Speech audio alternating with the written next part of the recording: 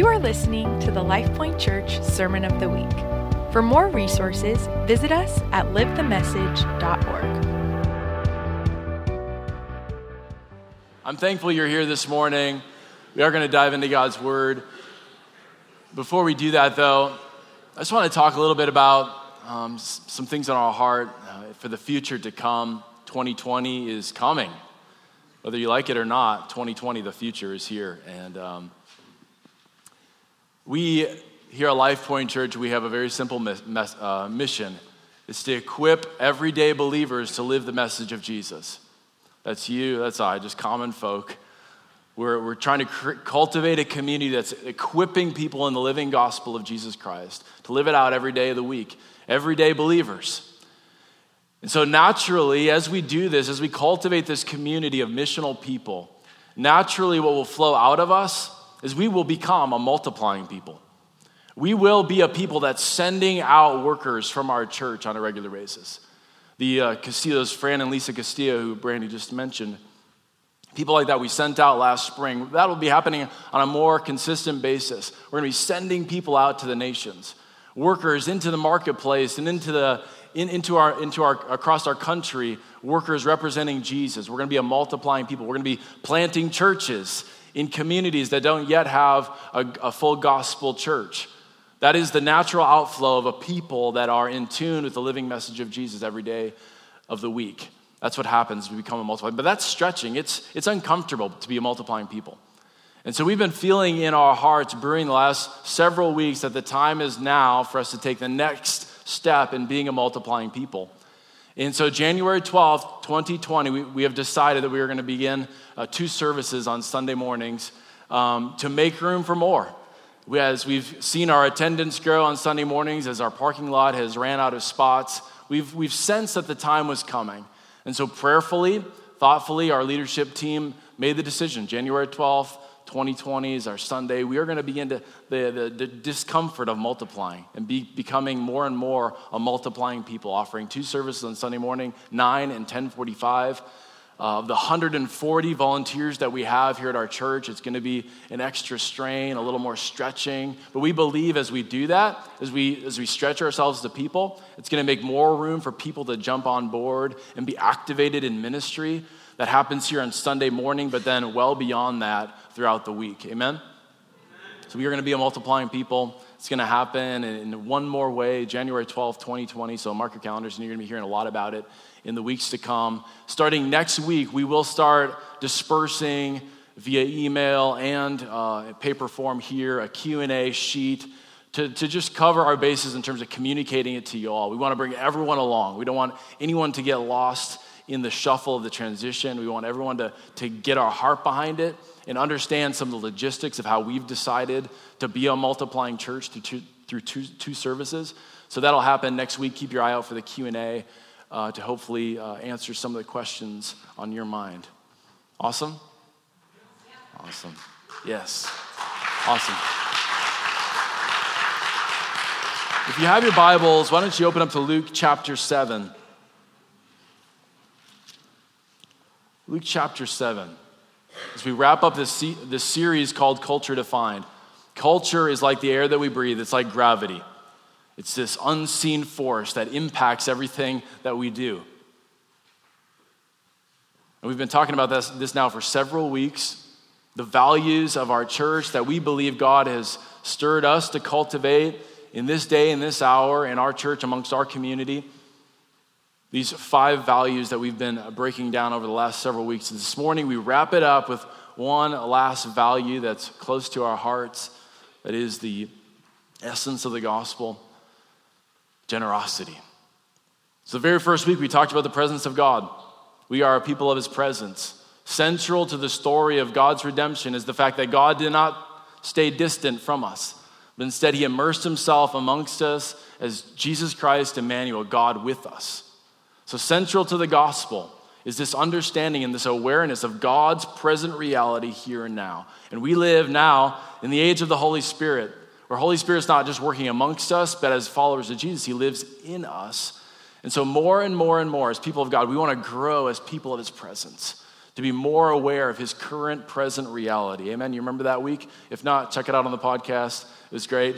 We want to be people of his presence. Secondly, we talked about this question, who's next? We want to be a people who are always asking that question, who's next? We're never content to just be the 99 sheep. We always want to be contending for one more. God, who's next in our city? Who's that one more family member? God, I know you have their number. You're calling them by name. Who's next? And on top of that, who's the next generation coming behind us? We never want to be so self-absorbed with our generation that we miss and forget to pass the baton to the generation coming behind us. Who's next? After that, we talked about authenticity, this ethic of Jesus and the way he carried out his life and ministry amongst us. We want to be a people, and honestly, it's worth it. The world around us, they're watching for an authentic gospel. So we're contending to be a people that are authentic. Last week, Pastor Tony talked about being family. One of the primary lenses through which we look to interact with one another is not through the lens of a social club or a business, but it's as family. We relate to God as Father God. We relate to one another in this covenant idea of family. So we are family. And that makes church a whole lot more fun when we think about each other as family. So this morning we're going to talk about generosity. John 3:16, God so loved the world. How did he demonstrate his love? God so loved the world that he gave. He demonstrated his love for humanity by giving. And we seek to be a people then that emulate that love that's been poured out upon humanity, the generosity of heaven that's been poured out upon you and I. We seek to be a people that are generous. Here's our main idea for this morning. We give what God gave. We are all recipients of heaven's generosity. So now we're going to seek to give what's been given to us. And we simply become these mediators, these conduits, these vessels of generosity. The Western way of thinking really loves to tally up our value through net worth as though we've accumulated in our own strength. We need to humble ourselves in this kingdom paradigm and realize that it's Father God who's entrusted it to us. He gave it all.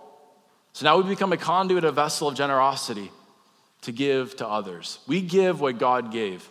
So let's look at this really amazing story in Luke chapter 7, verse 36, which just sets up this huge divide between two mindsets when it comes to generosity and giving. Luke chapter 7, verse 36 says, one of the Pharisees asked him to eat with him. And he went into the Pharisee's house and reclined at the table. And if you were here the week we talked about authenticity, we talked about how Jesus loved to rub shoulders in the everyday context, gathering around in the dining room, at the table. And we highlighted how Jesus loved to dine with the sinners, the tax collectors, the prostitutes. But here Jesus accepts the invitation of a Pharisee, a religious leader, because he is no respecter of persons. And he just loves to be where we are. And so here he is at Simon the Pharisee's house, and he's reclining in Near Eastern culture. The tradition would be they gather on a lower table, and to be reclined at the table means you kind of have your feet off to the side, kind of kneeling on your side with your feet towards behind you. So verse 37, and behold, a woman of the city who was a sinner. And obviously, we're all sinners. What Luke is trying to tell us is that she's a known public sinner, a professional sinner, a sinner by day, sinner by night. When she learned that he was reclining at the table in the Pharisee's house, she brought an alabaster flask of ointment, and standing behind him at his feet with her tears, and wiped them with the hair of her head, and kissed his feet and anointed them with the ointment. Now when the Pharisees who had invited him saw this, he said to himself, if this man were a prophet, he would have known who and what sort of woman this is who's touching him, for she is a sinner. And Jesus answering said to him, Jesus answers Simon's self-talk, Simon, I have something to say to you. And he answered, say it, teacher. A certain moneylender had two debtors. One owed 500 denarii and the other 50. When they could not pay, he canceled the debt of both. Now which of them will love him more? Simon answered, the one, I suppose, for whom he canceled the larger debt. And he said to him, you have judged rightly. Then turning toward the woman, he said to Simon, do you see this woman? I entered your house. You gave me no water for my feet, but she wet my feet with her tears and wiped them with her hair. You gave me no kiss, but from the time I came in, she has not ceased to kiss my feet. You did not anoint my head with oil, but she has anointed my feet with ointment. Therefore I tell you, her sins, which are many, are forgiven, for she loved much. But he who is forgiven little loves little. And he said to her, your sins are forgiven. And those who were at the table with him began to say among themselves, who is this who even forgives sins? And he said to the woman, your faith has saved you. Go in peace. What an amazing story. The stark contrast between this attitude of the Pharisees, the religious leaders, and this known public sinner throwing herself at the mercy of Jesus. And I want this to bring to life the day-to-day mindsets of generosity. Grace has been poured out upon you and I. I stand before you as a testimony of the grace of God. And as I look across this room, I know many of you, you carry that spirit within you that knows that you are a product of simply the grace of God poured out upon your life. We give what God gave. And all weekend long, I've been praying for a fresh revelation of the radical grace of God upon our church, that it would overwhelm us, that we would more closely associate with this sinful woman at the feet of Jesus, who washed Jesus' feet with her tears, with her hair. It was a shameful thing for her to do that in the eyes of Jewish tradition. And yet there she was, so grateful, so full of gratitude, this overflow of generosity in her heart. So I want to set up the contrast that we have here pictured in this story, in this dinner party. Over here on the side of Simon and the Pharisees, we have these ones who are untrusting, that who kind of have this welling up of judgmental insecurity. That's the Pharisees, the religious leaders. On this side, the sinful woman, we have one who's willing to recognize Jesus for who he is. She's willing to recognize her need for a Savior. And this man who maybe she had other interactions with at some other moment or saw the authority by which he ministered, she was undone by how set apart this man was. She was willing to recognize him for who he was and her desperate need for a Savior, something other than what she had experienced thus far in her life. So we have these opposing mindsets, these opposing spirits that are represented in this dinner party. So I want to give them names. On this side, the religious leaders and Simon, I want to call that the mindset of poverty. The spirit of poverty, the attitude of poverty. On this side with the sinful woman, we call it the spirit of generosity. And this morning, as I talk about these phrases, these categories of mindsets, these spirits that we carry, and when I say spirits, I'm not talking about like demonic spirits, although demonic spirits are real and they do influence us, but that's not what I'm talking about. I'm not saying they were possessed by some spirit. I'm saying an attitude or a mindset that we carry, the spirit of poverty, the spirit of generosity. When I talk about that, I'm not talking about net worth. So remove that from your mind. When we talk about generosity, we are all invited to be conduits of generosity. Every single one of us. God has given us something to give. All of us. And so I'm not talking about net worth. Please, any offense that would arise in your heart from me only talking to you based on your net worth is a figment of your imagination. That's not a part of this conversation. This is a spirit that we carry, regardless of our position in this life and what we've accumulated thus far. We give what God gave. So here on the side of the spirit of poverty, there's kind of three faces of the spirit of poverty that I want to bring to light that I see here in this passage in Simon. One is orphaned. You see, Simon had an agenda in inviting Jesus to his house. It wasn't because he revered Jesus as Savior, as Messiah. It was actually because he had an agenda to probably poke some holes in it, to catch him. He was untrusting. You see that cynicism that was in his heart? Cynicism is a fruit of this orphan spirit. And he says, well, if Jesus was really a prophet, he would know who it is that's washing his feet. See, orphan spirit, it's this untrusting, judgmentalism, insecurity. The second face of the spirit of poverty is entitled. You see this in the Pharisees time and time again. Entitlement is self-righteousness, that somehow we are deserving of God's affection, of God's love, of his grace, which is no grace at all. And the Pharisees, and so often we ourselves were guilty of this entitlement attitude, this entitlement spirit. We see that so much in the Western world where we're so proud of ourselves and our good works. That is entitlement. That's a spirit of poverty.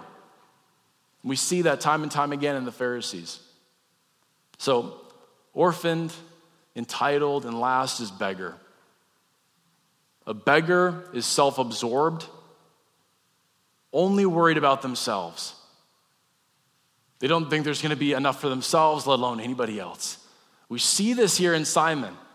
Okay, Near Eastern, first century Near Eastern culture, their ethos, their way of life is hospitality.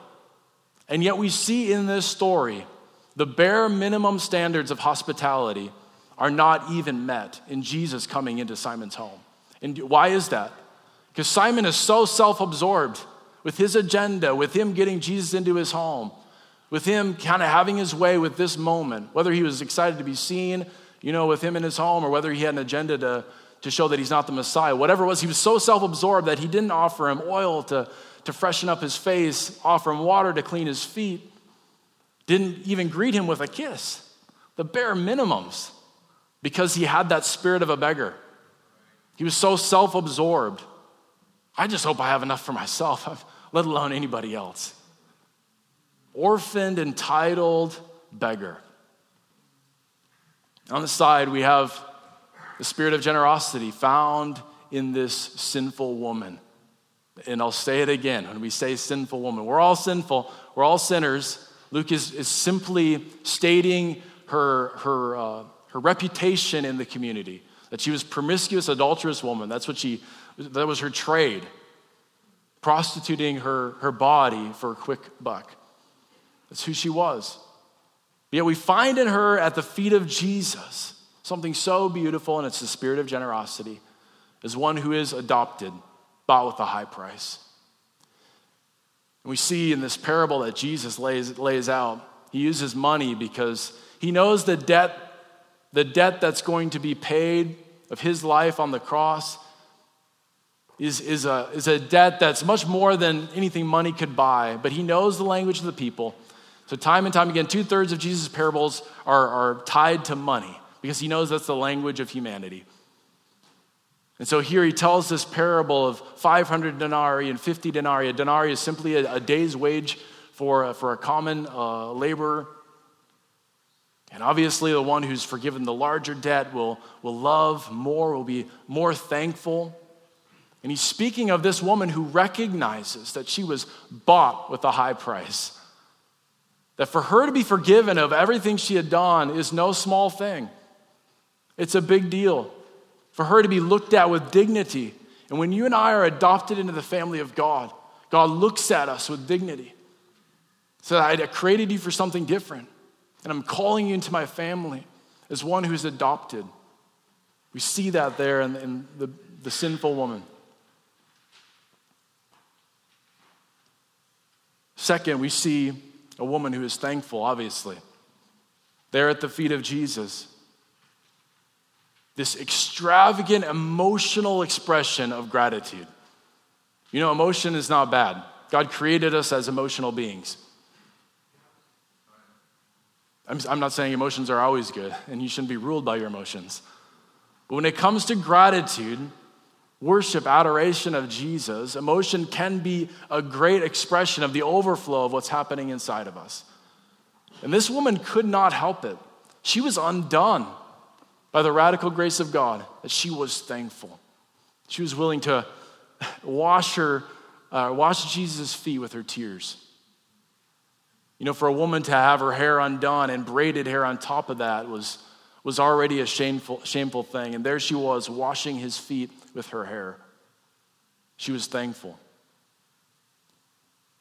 She's adopted, she was thankful, and thirdly, she was an heir. It's the spirit of generosity. One who is an heir has a future. And for her to bring her alabaster jar of ointment or perfume, some translations say, this was a symbol of the reality that she's leaving a life behind. And now she has a future in Jesus. And as heirs, as ones with an inheritance, God has a call upon your life and a purpose that's better than your old ways of life. Your old sinful ways, God has a better way. And when you have an encounter with that, you bringing that symbol of your old way of life to Jesus is a natural expression of generosity. God, I bring this to you. I pour it out on your feet as a love offering. She was adopted, she was thankful, she was an heir. Compared or contrasted to that spirit of poverty, orphaned, entitled, beggar. More and more and more, I want our church to press in to that spirit of generosity. Because added is the gospel. More and more, we're overwhelmed with that being our overriding identity. Adopted, thankful heirs. So what does this mean for our church? I'll bring this to bear on the life of our church. We are going to give grace. In the days to come, as we become more and more of a generous church, which I believe I believe you're all a very generous church. Together, we're doing amazing things, but I believe there's more. As I believe we just turn up the notch of generosity, continue to breathe into this, we're going to see an increase of our ability to give grace, to extend grace to those that walk into these doors. There is no sin that is too enormous, no addiction that is too gross, no person that is too far gone for the grace of God. The grace of God is enough for our city. The grace of God is enough for every single human being in our city, in our county. And we are going to be generous with the grace of God. I want to make very clear that as we become a church that's so generous with the grace of God, literally doors are open to anybody. And every week we have all sorts of strange people come in here. Because we're a generous church. Come on, keep coming. But can I tell you, as we proclaim that message of grace, we're going to be well grounded in the person of Jesus, who manifested himself as grace and truth. John chapter 1, verse 17 says, grace and truth came through Jesus Christ. So those terms, grace and truth, are not mutually exclusive. The church right now is getting drawn into a battle that's an unnecessary battle of feeling like we have to decide between grace or truth. The grace of God never runs out.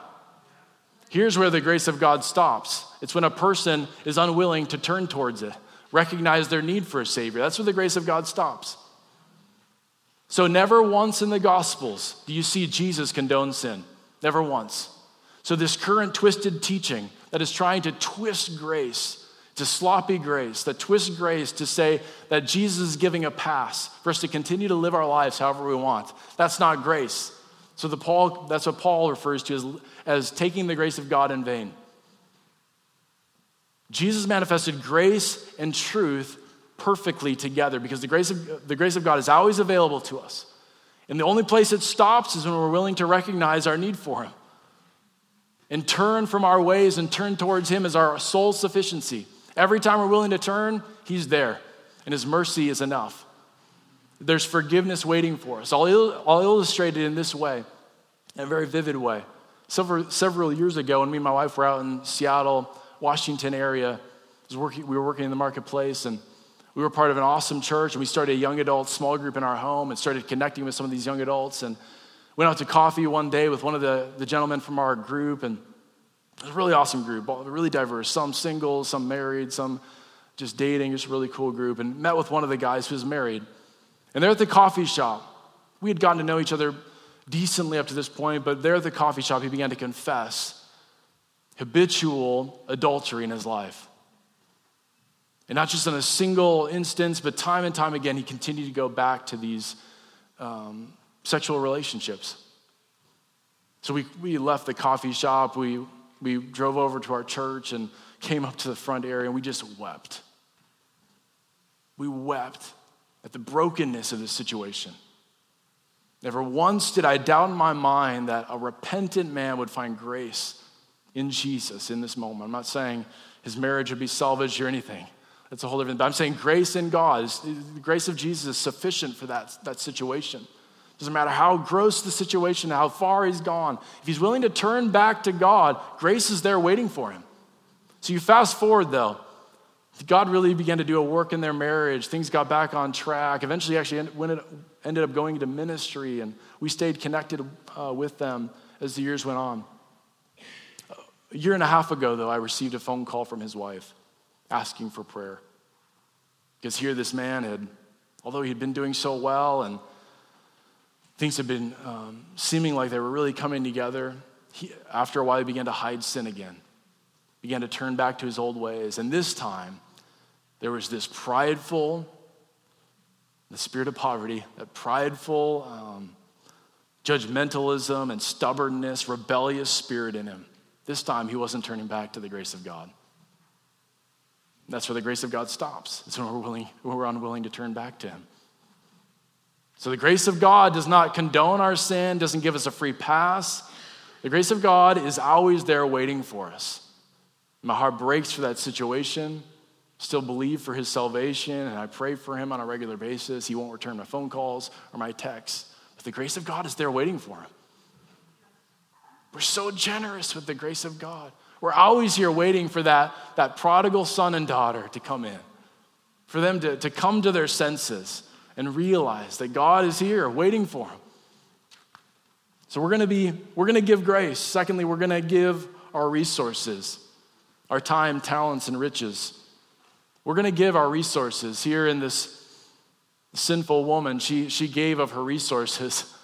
She didn't have much to her name in this world, but she gave this costly ointment at the feet of Jesus. And we cannot say that we love God and say that somehow that love for God does not impact our resources. Where our money is, there our heart is also. So we are a church. If you hang out around here a little bit, you'll realize that we talk about tithing. And we do not preach tithing as law, we preach it as life. Jesus did not come to abolish the old covenant, he came to fulfill it. So we look at the old covenant and we say, God, what are these principles? What's the spirit of the law that comes to bear on our life now in this age of the Holy Spirit? What does it look like? And time again, I see as people submit themselves to the spirit of tithing, this principle of tithing, they're set free from the bondage of the spirit of poverty. Because if they can trust God with this 10%, he can do more with the 90% you could ever do with your 100%. Time and time again, I see people loosed of that anxiety of control, kind of that spirit of a beggar. But I hope I have enough for myself. I don't have enough to give to God. I don't have enough to give to anybody else. I hope I have enough for myself by the end of the week. That's the spirit of the beggar. I'm not trying to step on toes. I'm just saying it like it is. Time and time again, I see people set free from that the mentality to control everything. We trust God with our 10%. I see as people experience that peace that's found in that place of actually trusting God with an open hand, that we're just giving what he gave to us. People oftentimes take it well beyond that. And that's why the new covenant, we always see, as we experience the spirit of the law, it's always raised to another level. So time and time again, and we see that in the new covenant, people like selling lots of land for the sake of the kingdom. So we're going to give resources for the sake of foreign missions, for the sake of our city, for the sake of those that are hurting and broken. We're going to give radically. And we believe that out of this church will flow hundreds of thousands of dollars for the sake of the kingdom. In a single year, I believe that. And thirdly, we give worship.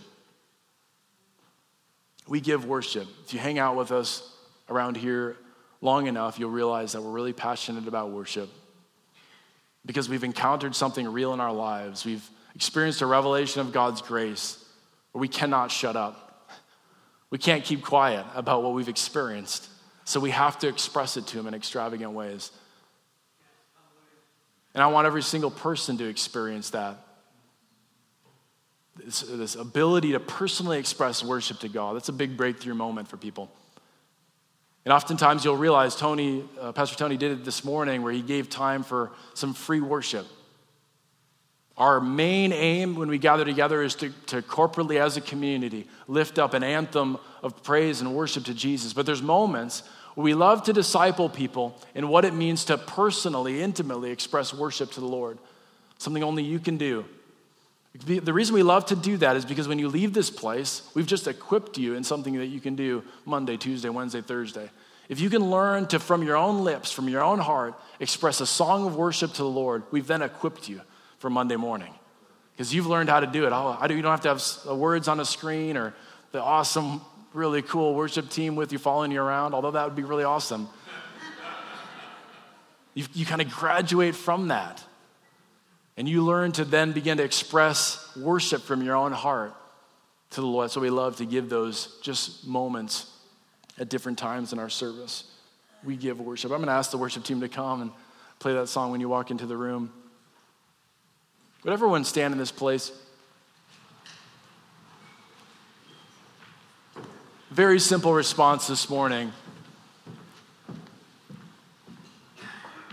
If you want an increase of the spirit of generosity upon your life, I want us to respond to the Lord. I know as I've walked with the Lord, Holy Spirit in his tenderness, his comforter and counselor, the one who draws us into all truth, he's pointed out these attitudes that I've oftentimes embraced in my own life, of which I label the spirit of poverty this morning. Being orphaned, being entitled, being a beggar.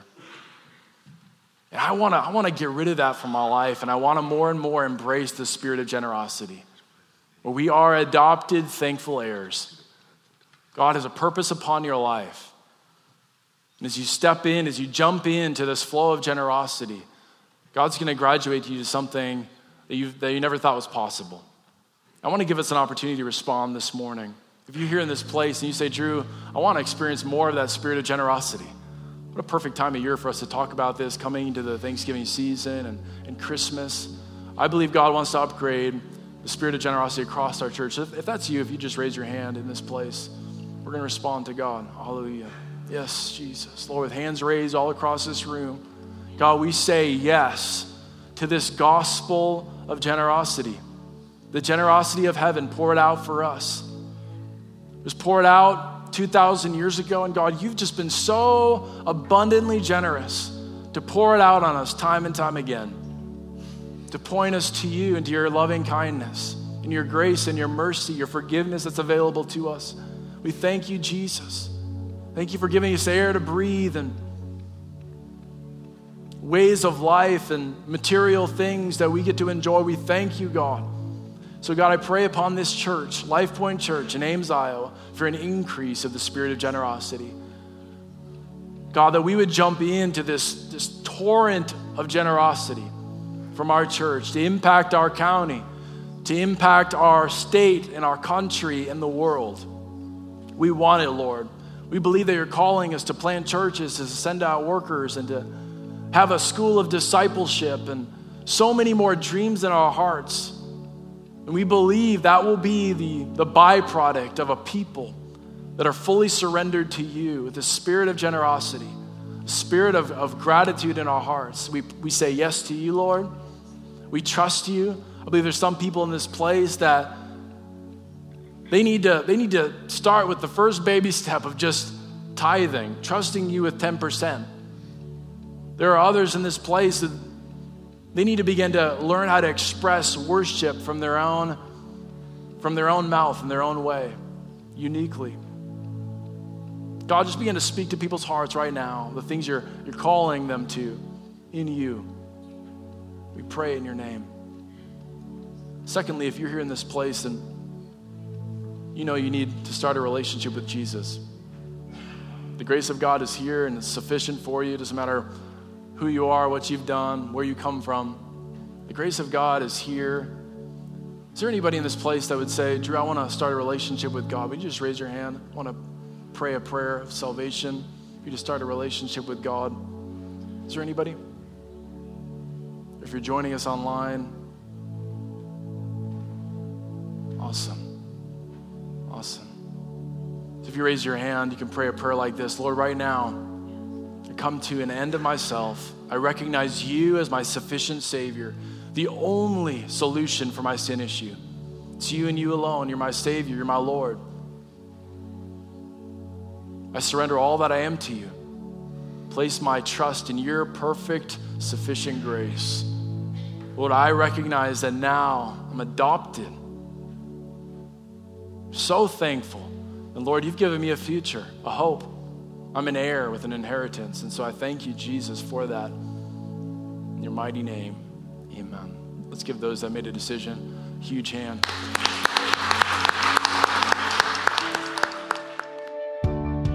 This has been the LifePoint Church Sermon of the Week. For more resources, visit us at livethemessage.org.